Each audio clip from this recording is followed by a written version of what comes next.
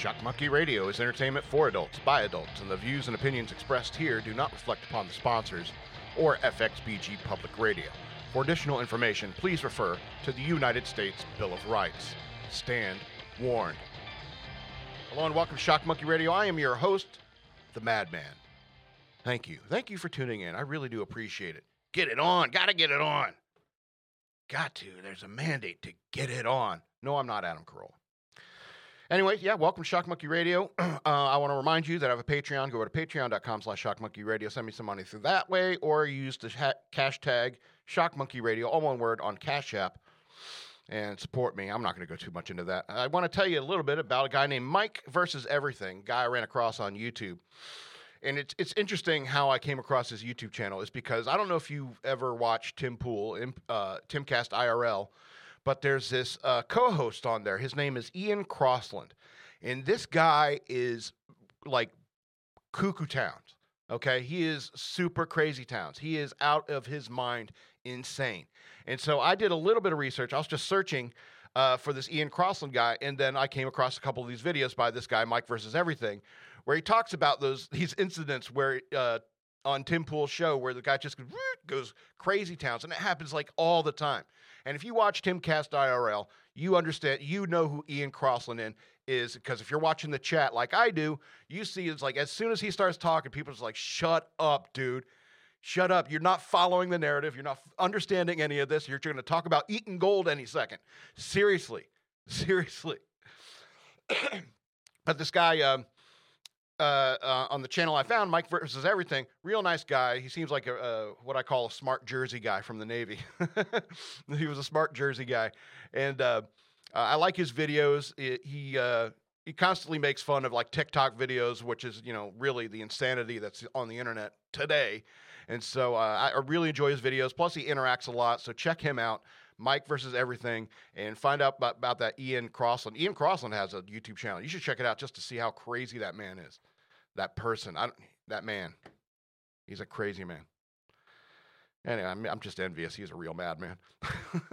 See, I'm medicated. He isn't, okay? I used to be crazy towns like him, but I mean, even for me, that's a little off the beaten path. So that's all I want to say about that. Check them out, become a patron, and I have a Cash App, Shock Monkey Radio. I'd appreciate it. So let's go into this first bit.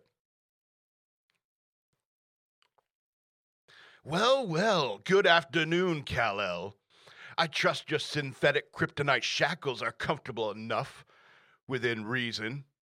They were designed by a specialist named Scott Free, so struggle all you want. You will never escape. I've brought you here to witness my ascension as the most powerful man on Earth. If you could cast your gaze upon the view screen before you, you can see a view from a LexCorp satellite. As you can see, we have Earth here on the lower left and the sun, the source of all your power in the distance. With the press of this button here, I will launch a series of missiles towards the sun, which will cause a solar flare to wipe out all the satellites that are not properly shielded, and only LexCorp satellites will survive the flare, and therefore, only LexCorp smart devices will function following the flare, making my LexCorp smart devices the only functional devices on Earth, which will allow me to monopolize the market. Additionally, the second phase of rockets will change the chemical composition of the sun from yellow to red, thus rendering yourself and all Kryptonians powerless forever. With the press of this button, I will take my rightful place as the ruler of Earth.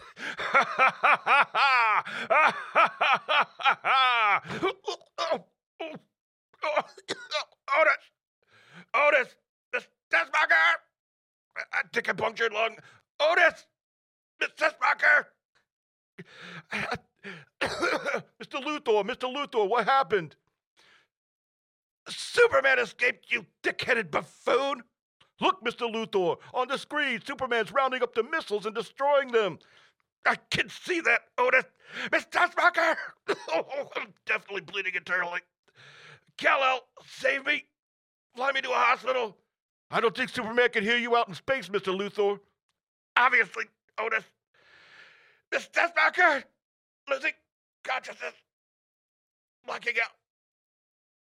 And that's just a day in the life of Lex Luthor. You've been chasing that guy for 80 years. Give it up, dude. Seriously, that would be his life.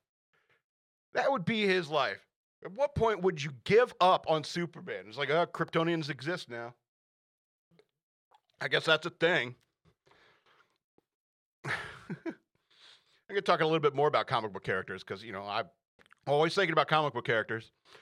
So I want to talk about Namor's winged feet. I don't know if you've seen these in the comic books, but Namor, the Submariner, he has wings on his ankles. All right, now here's a question. What mammals do we know that have wings? We're talking about bats, right? Some squirrel species have flaps, have like, what are they, parasailing? Fish? Fish have wings. Okay, there are some fish. EK brought up a point. There are some fish who have wings. Flying fish. But everyone knows they're just jumping. You know what I mean? Everyone knows they're just jumping. So when it comes to Namor, it's just like he's a mammal. Apparently, Aquaman and Namor are mammals. All right, and so how would you evolve these things, especially if you're a sea creature? If you're native to the ocean, why would you ever evolve wings on your ankles of all places? All right, but they help them fly in Earth's atmosphere? I don't know. I don't really get these underwater, because, they should all be fatter. Aquaman and Namor, they all have like a 3% body fat, you know what I mean? But if they're mammals that live in the ocean, they need to have the fat to withstand cold temperatures and stuff like that, just like other sea mammals. And it would be blubberous fat, blubberous. And so every time you see like Namor's all cut and stuff like that, and you're just like, come on, that guy it would be impossible for him to float ever. All right, and so, and here's the thing I was thinking about Atlanteans too, people who live in Atlantis. What are their toilets like?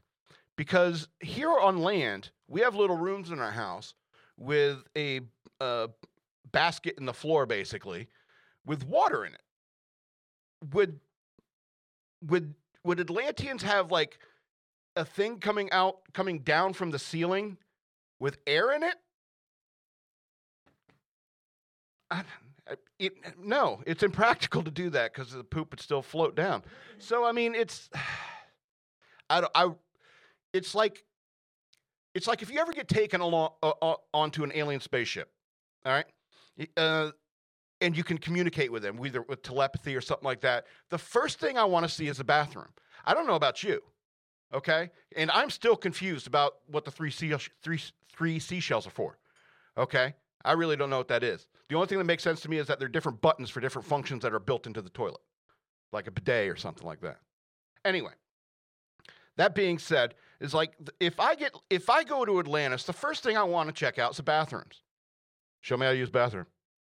Yeah, show me how to use it. I could probably get hurt if you go to a species you don't understand. You evolved wings on your ankles. What is it like in your toilets? If I'm going to be staying here for any length of time. Anyway, or maybe they just poo and pee in the ocean as they're swimming, and that's why they both wear green, to hide any yellow and brown stains. And why wouldn't the Atlanteans throw their trash up on land? Why wouldn't you be like people sitting on the beach in Miami, catching some rays, and all of a sudden a bunch of Atlanteans in a truck pull up and dump a bunch of fish bones and guts and and how it would just stink up the beaches? Namor's always fighting about that ecological stuff. He's super mad that humans are like dumping oil in the oceans and shit like that. He's always getting pissed off about that. Aquaman sometimes too. It's like, why don't you just build a big pipe coming out of the ocean and just dump it into Texas? You guys come at this in a more civic-minded way, Namor. Oh, if that's how you're going to play it, humans? All right, we're going to change our industry to dump all our junk in your backyard. Anyway, that's all I'm going to talk about superheroes for now. Thank you for your service. I heard a coworker say this to me a couple years back after I mentioned having to being in the Navy, and I laughed at his face. He was taken aback by that and didn't understand why I would do such a thing. Sure, it may have been rude for me after someone says something so kind, So immediately I felt the need to explain myself. So I said to him something to the effect of, look, I wasn't the guy storming the beaches or parachuting into war zones. I was the guy fixing PowerPoint and troubleshooting network problems for commanders, captains, and admirals. I didn't do anything heroic, and if anything, my time in the Navy was pretty cushy. I worked for an Admiral Staff Command and never even had to do a 6-month deployment. The longest I was out for was like 4 weeks, and I think we hit a bunch of ports along the way, like New York, Philly, Halifax, Miami, Fort Lauderdale. So I had it pretty good. And so that's why I reacted that way. It's a very nice thing to say to ex-military people. But I think that my experience in the Navy was not typical for other people who are in the military. But I've thought a lot about this interaction I had. And sometimes I feel a need to edit or recalibrate my response to the statement of appreciation that when people say, thank you for your service. It's hard for me to just say you're welcome and walk away. For the reasons I mentioned before, but because of the more simple fact that I didn't do it for you. I enlisted in 1997 during a time of relative peace. I wanted an adventure, education, and experience, and money for college, which I never used because the state of universities is horrible these days. I enlisted for purely selfish reasons, so it's hard for me to look at myself as a tough-as-nails hero that some people might think I am. I don't even consider myself as a veteran. But a real veteran explained to me that the USS Cole attack happened during my time in the Navy, and therefore I was at risk of attack and therefore worthy of being a veteran. All right. What's funny is that some civilians think that everyone who joins the military is trained to kill with their bare hands, even computer nerd sailors like me. So when it comes to people saying thank you for your service, which obviously doesn't happen every day, but every now and then, I think I'll just say thank you for allowing me to represent you in the U.S. Navy. Because your tax dollars go to feeding, clothing, housing, and educating, like the GI Bill, everyone in the military. So thank you. Also, the military doesn't just take anyone. A few years ago, a friend of mine asked me to go down with him to the Navy recruiter, and they gave him a practice ASVAB test, and he didn't do very well on the language portion. The guy speaks 3 languages, and English is his third. So the Navy recruiter suggested the Marine Corps and Army recruiters down the hall. Not only that, but you have these physical standards just to get into the military. You have to be able to do some push-ups and sit-ups and, you can't be too fat, blah, blah, blah. Obvious stuff. But these requirements for entrance are like the American people saying, you're too fat to protect us, or you need to speak English gooder to be in the Navy. It's not easy to get into the military, and they don't just take anyone. I know the standards these days might be pretty lax, and they're, getting too woke for my taste. But there are people trying to get into the military today and are getting turned away. So thank you, American taxpayer, for allowing me to represent and defend you. You might think you might be some idiot liberal yahoo, but I don't want our enemies to just sail across the sea and kill you. You're American too, and it's an honor to have been deemed mentally and physically fit enough to serve my fellow Americans in the Navy. Thank you for your service. And your dollar GI bills, y'all. All right, well, it's been a while since we've done a mailbag, so let's do a mailbag. Okay, so open the inbox here. Okay. We got a lot of you're ugly emails. I know. I have a mirror. Okay. You're ugly. You're fat. Okay. Ugly. Okay. Here's one. Why do you use big words when you're trying to prove? Are you trying to prove that you're smart? No, I am not Bill Maher. I'm more like Dennis Miller. But I don't try to use big words to make you or anyone else feel dumb. I don't get a rise out of that. It's just that those words are in my head and accessible when I speak or write, and when I try to convey a thought, or I just reach for the first words that convey that thought. I'm not trying to make anyone feel dumb. If anything, I find this habit of mine to be frustrating because I would have to give definitions while speaking to people who spend less time reading than I do because I never get laid. I don't want you pausing my videos or podcasts so that you need to Google some word I just used. I'm sorry about that. It's not intentional, but it's not like I'm ever going to forget the big words. I've learned over the years, so I don't know what to tell you. Okay, here's another good one. Madman, last week you did a segment saying you want an apology, and you kept saying Palestinian instead of the people responsible for the rocket attacks on Israel, which is Hamas. There is a difference between Hamas and the Palestinian people. Thank you. Okay, yeah, sure. You have a point. However, it is Palestinians that voted in Hamas government representatives.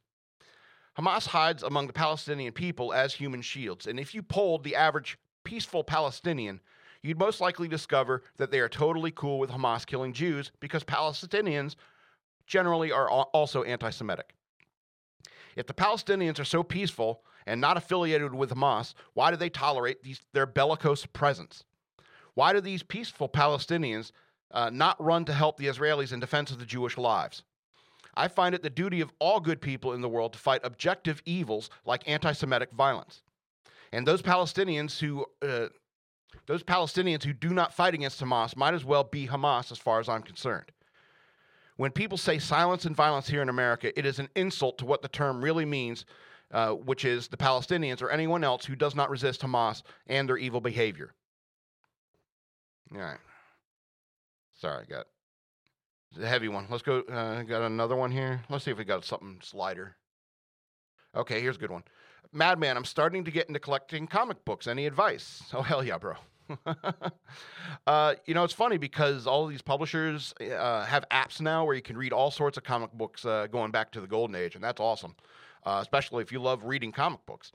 But nothing will ever match owning a physical copy of a comic book you love and physically cared for, So for starters, I don't think that there's any point in bagging or boarding any comic book that is newer than 1991, and you shouldn't really buy any comics that are newer than that.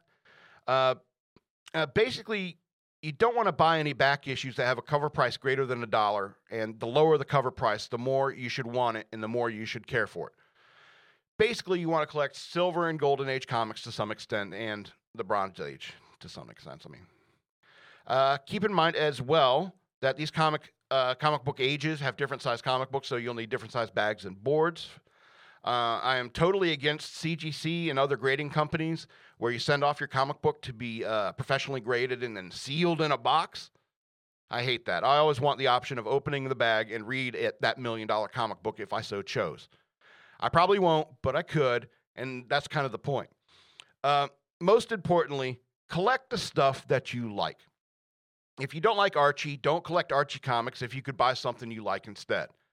I really like the Justice League and Batman Silver Age comics, and they are always a priority for me when buying comics.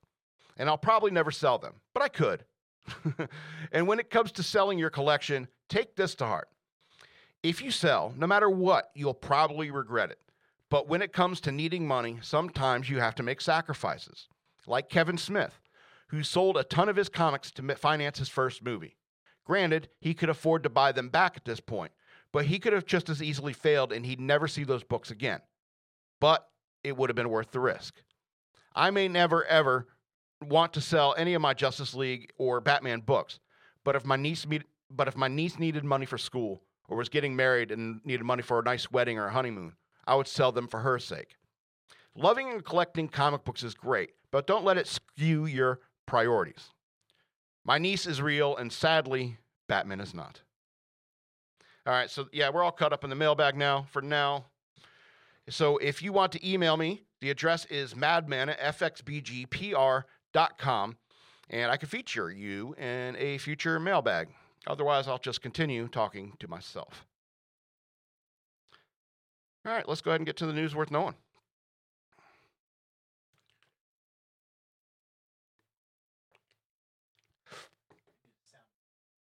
Yeah, I guess so.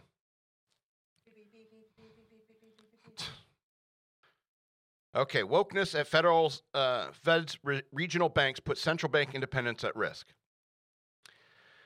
Okay, regional Federal Reserve banks are taking an increasingly alarming stance on politically charged issues like racial justice, according to Senator Pat Toomey, Republican from Pennsylvania, who is a ranking member of the Senate Banking Committee. Federal Reserve banks in Atlanta, Boston, and Minneapolis recently dedicated resources to social policy, reflecting the political leanings of officials who are neither elected nor confirmed by the Senate. The Federal Reserve's mission statement mandates that the central bank to achieve maximum employment and stable prices while being free from political influence. Experience has shown that countries with independent central banks achieve far better outcomes for their citizens. Pursuing a highly politicized social agenda unrelated to monetary policies, inflicting reputational damage on Minneapolis, Atlanta, and Boston federal banks and the Federal Reserve as a whole, Toomey said. The three banks recently spearheaded a series that was participated in by all 12 regional banks, which centered on the belief that racism forms the foundation of inequality in our society. The Racism and Economy series highlighted a number of topics, including structural racism in housing, education, and labor markets. Atlanta Fed President Raphael Bostic, who is the first black Fed president, why is that relevant?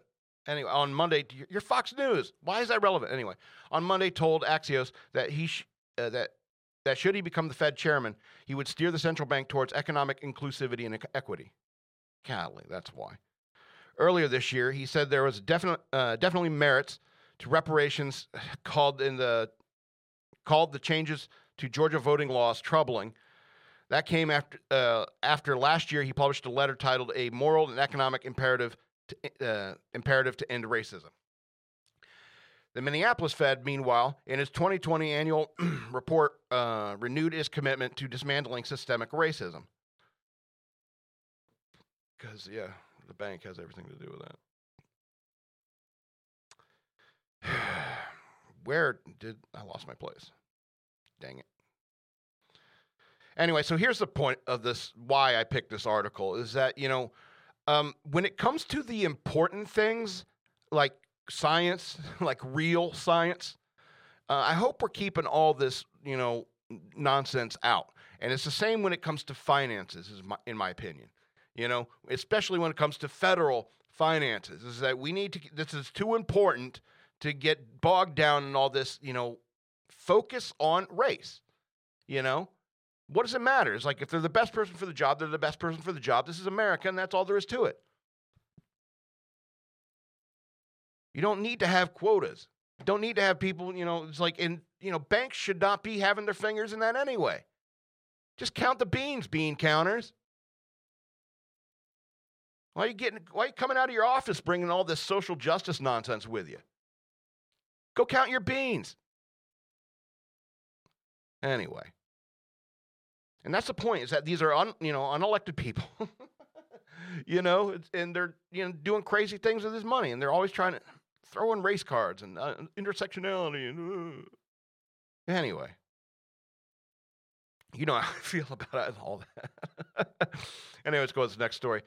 Teachers, unions, and education officials push woke leftist policies in schools across the U.S. Got to get them while they're young. Get them while they're young.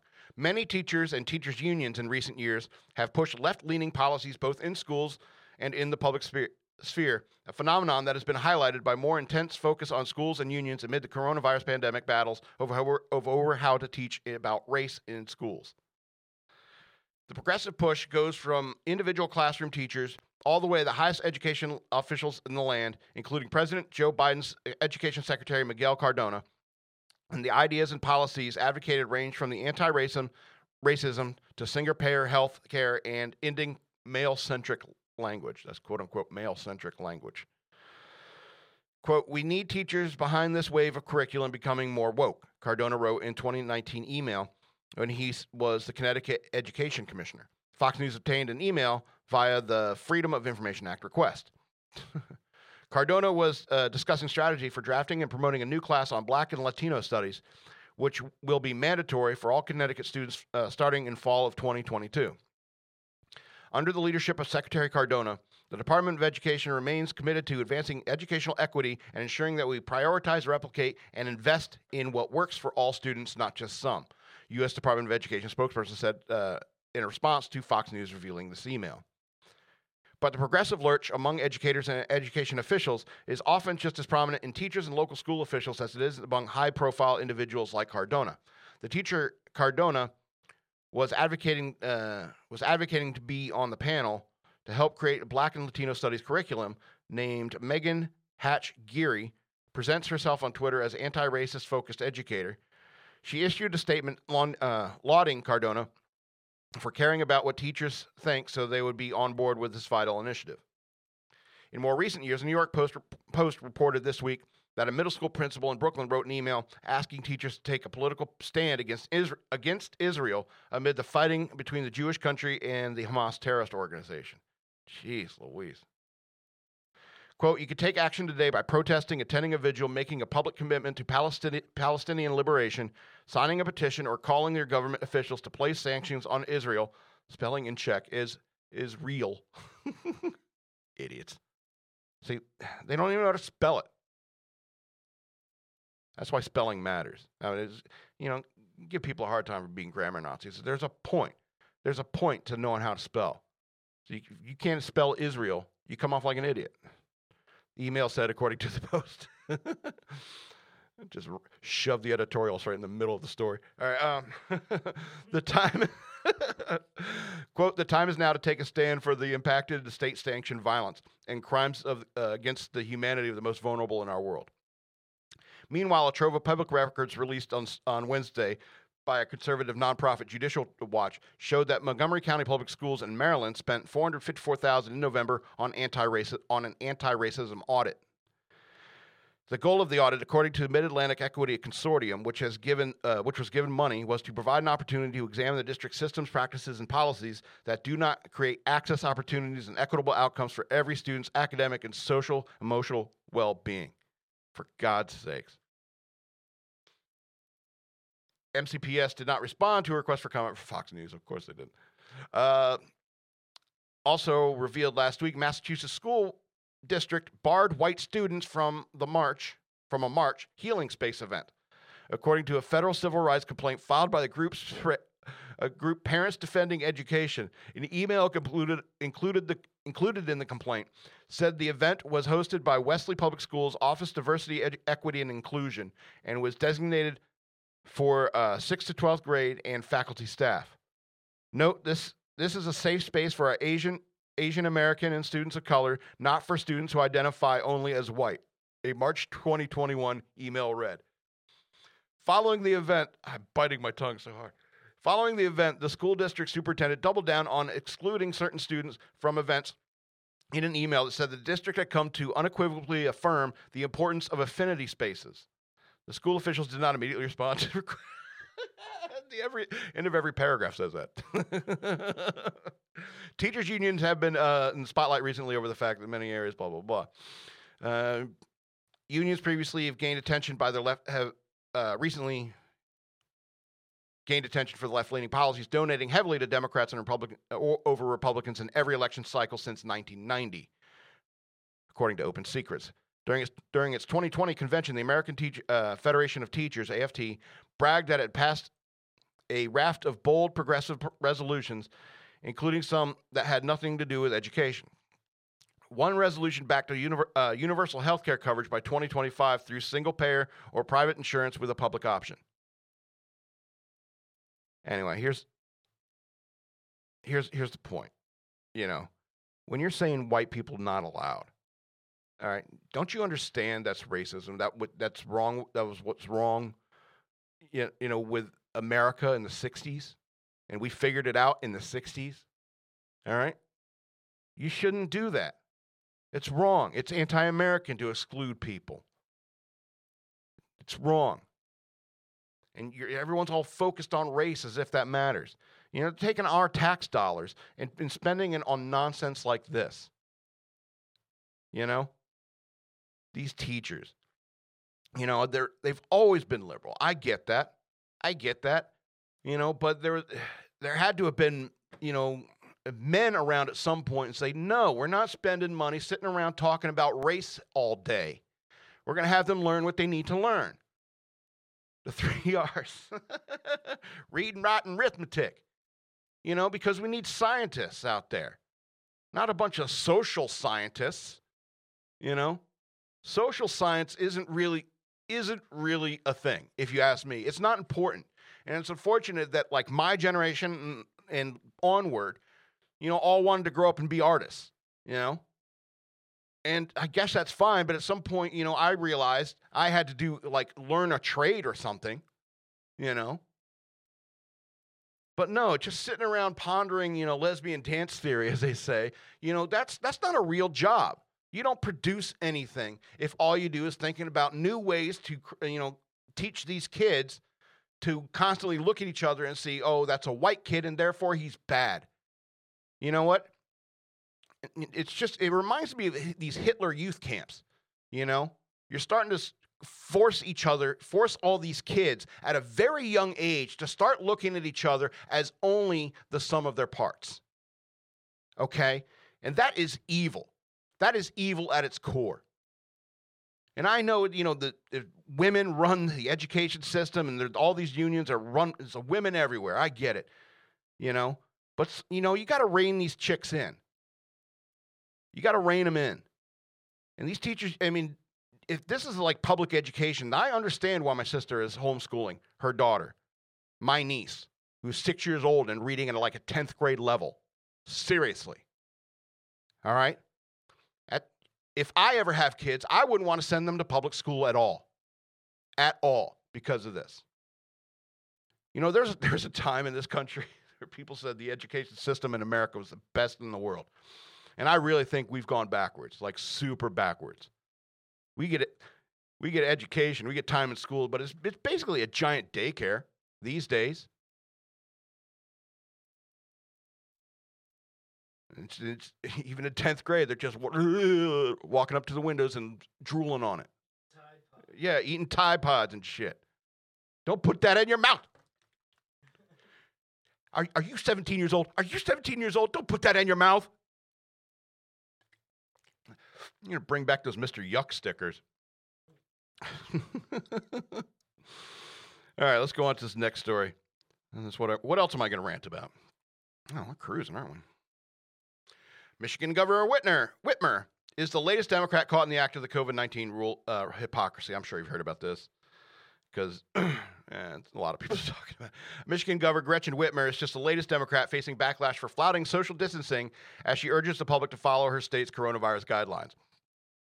Whitmer apologized Sunday after a photo emerged and appeared to show her disregarding social distancing guidelines at a bar. The photo showed the governor with a large group of people at the Landshark Bar and Grill in East Lansing, Michigan. Whitmer appeared to be with a dozen people with tables pushed together, although the state still requires social distancing at restaurants with no more than 6 people at tables. Sounds like a good time. What's wrong? The group was unmasked and there seemed to be no social distancing. It was an honest mistake. This is a quote from Whitmer, and I apologize for it, she said at a press conference Monday. I think that we have specifically not gone forward and penalized businesses trying to do the right thing. And those that have flouted but put people's safety at risk that are most concerning.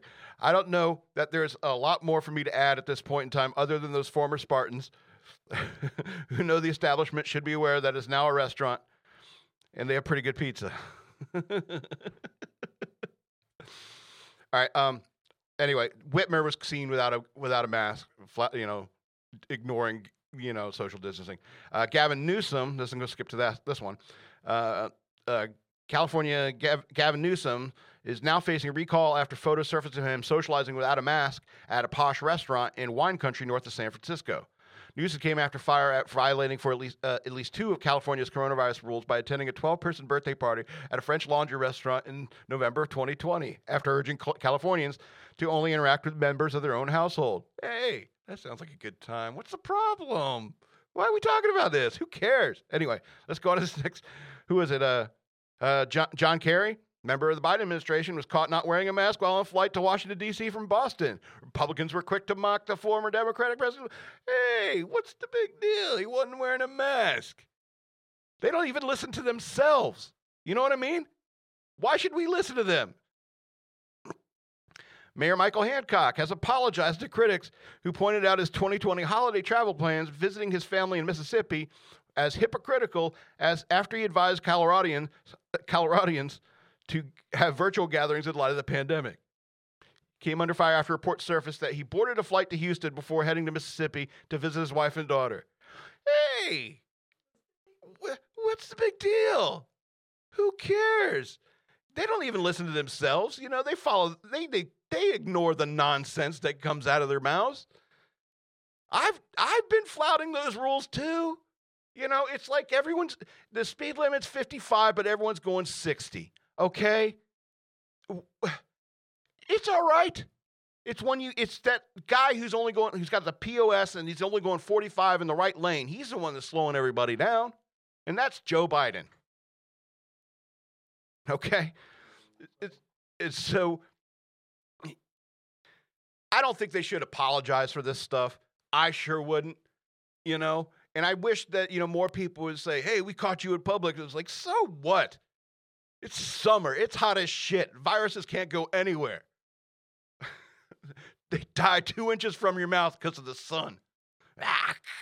Just, and everyone's vaccinated, okay? Doctors and nurses are getting bored. You seen TikTok lately? Anyway. I don't understand Republicans making a big fuss over this. It's like, but they're saying something else. It's hypocrisy. It's like, well, the speed limit is 55. We're all going 70. We know it's nonsense. And if you take what they say literally and seriously, there's something wrong with you, because everyone knows this is all nonsense. Anyway, I got halfway through, so let's go to this next story. NYPD arrested another suspect in beating of a Jewish man in Times Square. NYPD arrested a second suspect in connection with a violent beatdown of a Jewish man near Times Square last week. Faisal Alezi, 25 of Staten Island, was busted Monday and charged with 3 hate crimes in connection with the attack of 29-year-old Joseph Borgen, according to police. Excuse me. The brutal attack took place last Thursday when Borgen was jumped by a mob of 5 men at 49th Street and Broadway. The victim was on his way to a pro-Israel rally. The suspect spewed anti-Semitic statements while pepper spraying, punching, and kicking Borgen, police have said. Police said the group also used crutches to beat the victim. You think they're just laying there on the side? I don't know. Were they crippled? Someone without a crutch. Huh? You can't even beat someone properly without a crutch. Need a crutch to beat somebody. EK is not very good at humor. Alezi was charged with assault, the hate crime, menacing as a hate crime, and aggravated harassment as a hate crime. And that third one's just, yeah. I guess they're throwing the book at him, as it were. Another man, Wasim Awada, was arrested Friday and charged with allegedly beating Borgen. So, my Jewish friends, especially in New York and cities and stuff like that, keep your heads on a swivel, because these violent anti-Semites are out and about. They exist again. What the F? I mean, that's scary to me. That's scary to me that, this is like serious. This is like the rise of the National Socialist Party in Germany. Roaming gangs of people going around just start doing things, and next thing you know, the government's in line with all that. That's scary, bro. So keep your heads on a swivel. Second Amendment, I want to remind you of it. And absolutely, if they start messing with you, you shoot them. I mean, for God's sakes, I can't believe I'm seeing this in America. Racial crimes at this level. This hate, even with the teachers getting on, back in Palestine. And Hamas. Like I said, it's like, I'm sorry, Palestine, you're inexorably linked to Hamas. And, let's close that. Let's go to this next 2 stories, lighter stories, and then we'll end the show, maybe a little bit early. So, Kentucky tattoo artist will cover hate-filled tattoos for free, no questions asked. Every Thursday is dedicated to #CoverTheHate.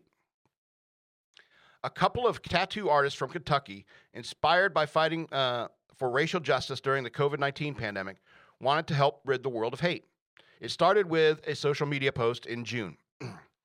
Quote, "If you have a racist tattoo and you want it gone, I'll cover it for free, no questions asked." Ryan King and his colleagues at Gallery X Art Collective wrote on Instagram. King told Fox News that the idea sparked early on in the pandemic, and they watched as the story of America unfold with protests and inequality and people standing up for racial rights. We just started seeing these people pretty much risk their lives. When Gallery X Art Collective was allowed to resume business over the summer, The idea to start and cover a hate initiative was instantaneous, King said. What we didn't expect was such an overwhelming response. We had hundreds and hundreds of likes, hundreds and hundreds of shares, he said. They had intended to just help those in the surrounding community. That is, until they started getting hundreds of messages from people all over the world. Quote, our voicemail would be totally full almost every day from people reaching out from California to New York. I've had people from Ireland. I've had a girl from South Africa. It was just very overwhelming. King dedicates every Thursday to this effort, and his waitlist extends probably 10 or 20 years. To help, he's enlisted the help of 8 or 9 other shops in the area that are linked on Gallery X Art Collective's Facebook page. Quote, the swastika and SS bolts and the Confederate flag tend to be the predominant images that I see that I have to cover up, he says. Makes sense to me. That's what I would guess if I had to pick. Okay.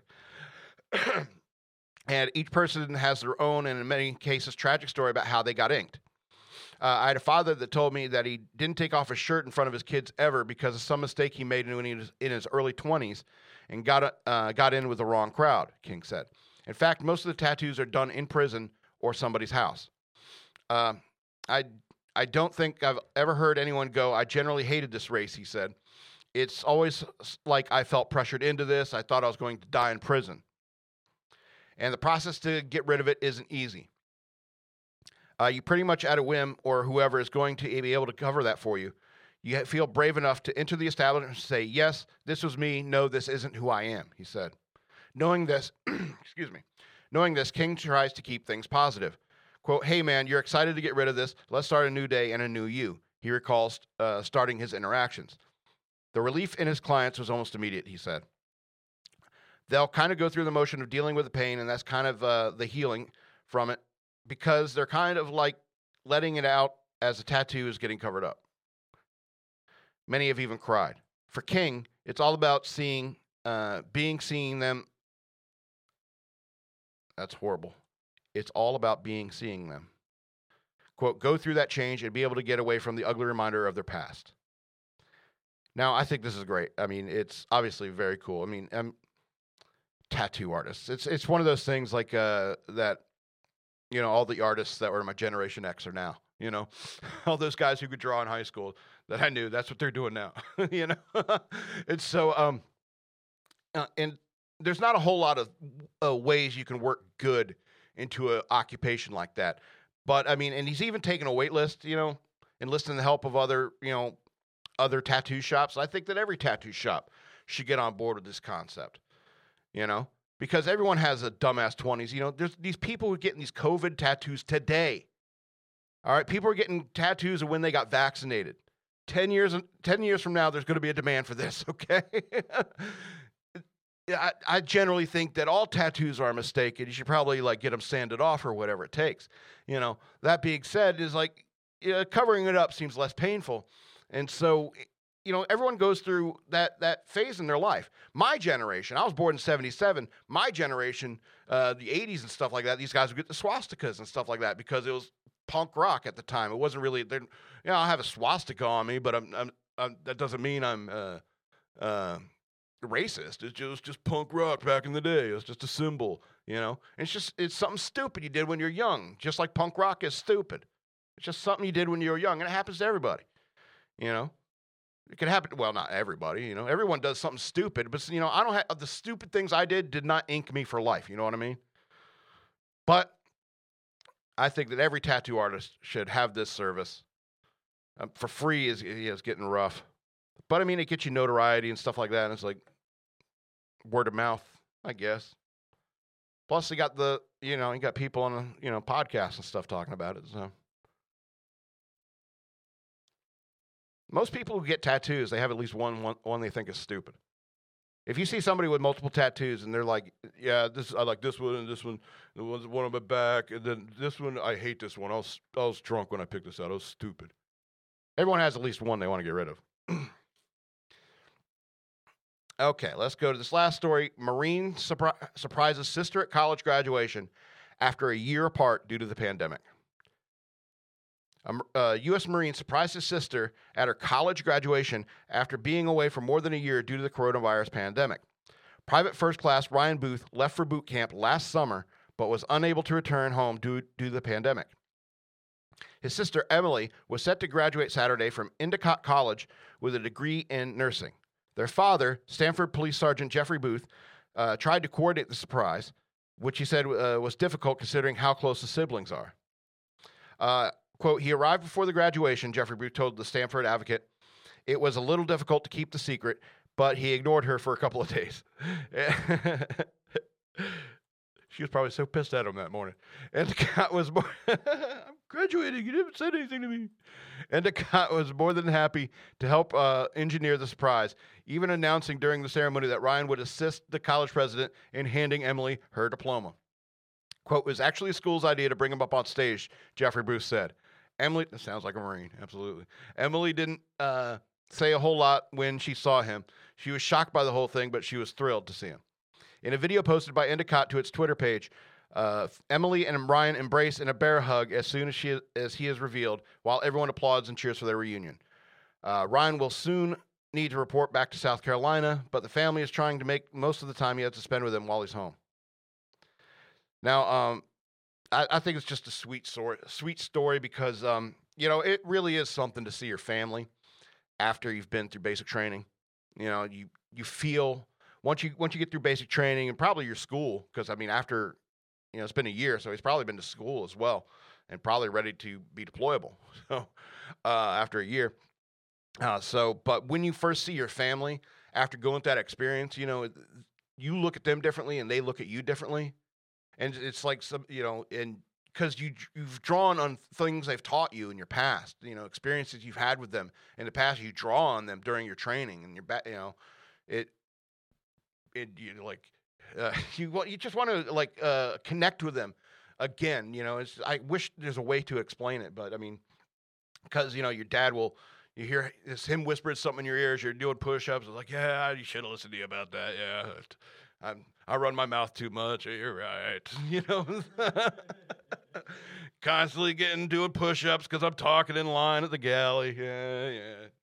And so, so you definitely want to see them, and it's a whole year is a good time. I saw my parents, boot camp was like 13 weeks. I saw them at the 13th week. They came up for my graduation. A passing review. So, that's just a happy little story. It reminds me of when I first saw my family because, your family is an important thing. Hold on to them, take care of them. Sell your comic books for your niece, so she can go to school or needs a wedding. And so, because, we're human, we're all human beings. We're all going 70 miles an hour in a 55-mile-an-hour zone. And, you can sit here and make fun of those Democrats not wearing their masks and flouting the rules. And but if you're not following the rules, nobody is. Nobody has been for a while. All right? Everything's going to be okay, and I think you and I both know that. Anyway, we're going to call this the end of the show. I want to remind you again to go over to patreon.com/shockmonkeyradio, become a patron. Yes, $3 a month. It's nothing in this day and age with the value of $1. If you want to email me, my madman@fxbgpr.com. I can feature you in the mailbag. I also have a Cash App. Use the cash tag ShockMonkeyRadio. Send me some money through that way. Or you can send me a note through there as well. If you want me to read something on the air, I will. Yeah. Also, I have books, and it's like you can check out my social media. I'm sure you'll find some references. Like I have a little clip that I put on my YouTube channel, so for Shock Monkey Radio on YouTube. And that talks about where you can find my books and stuff. So, yeah, this has been Shock Monkey Radio. I am the Madman, and I love you.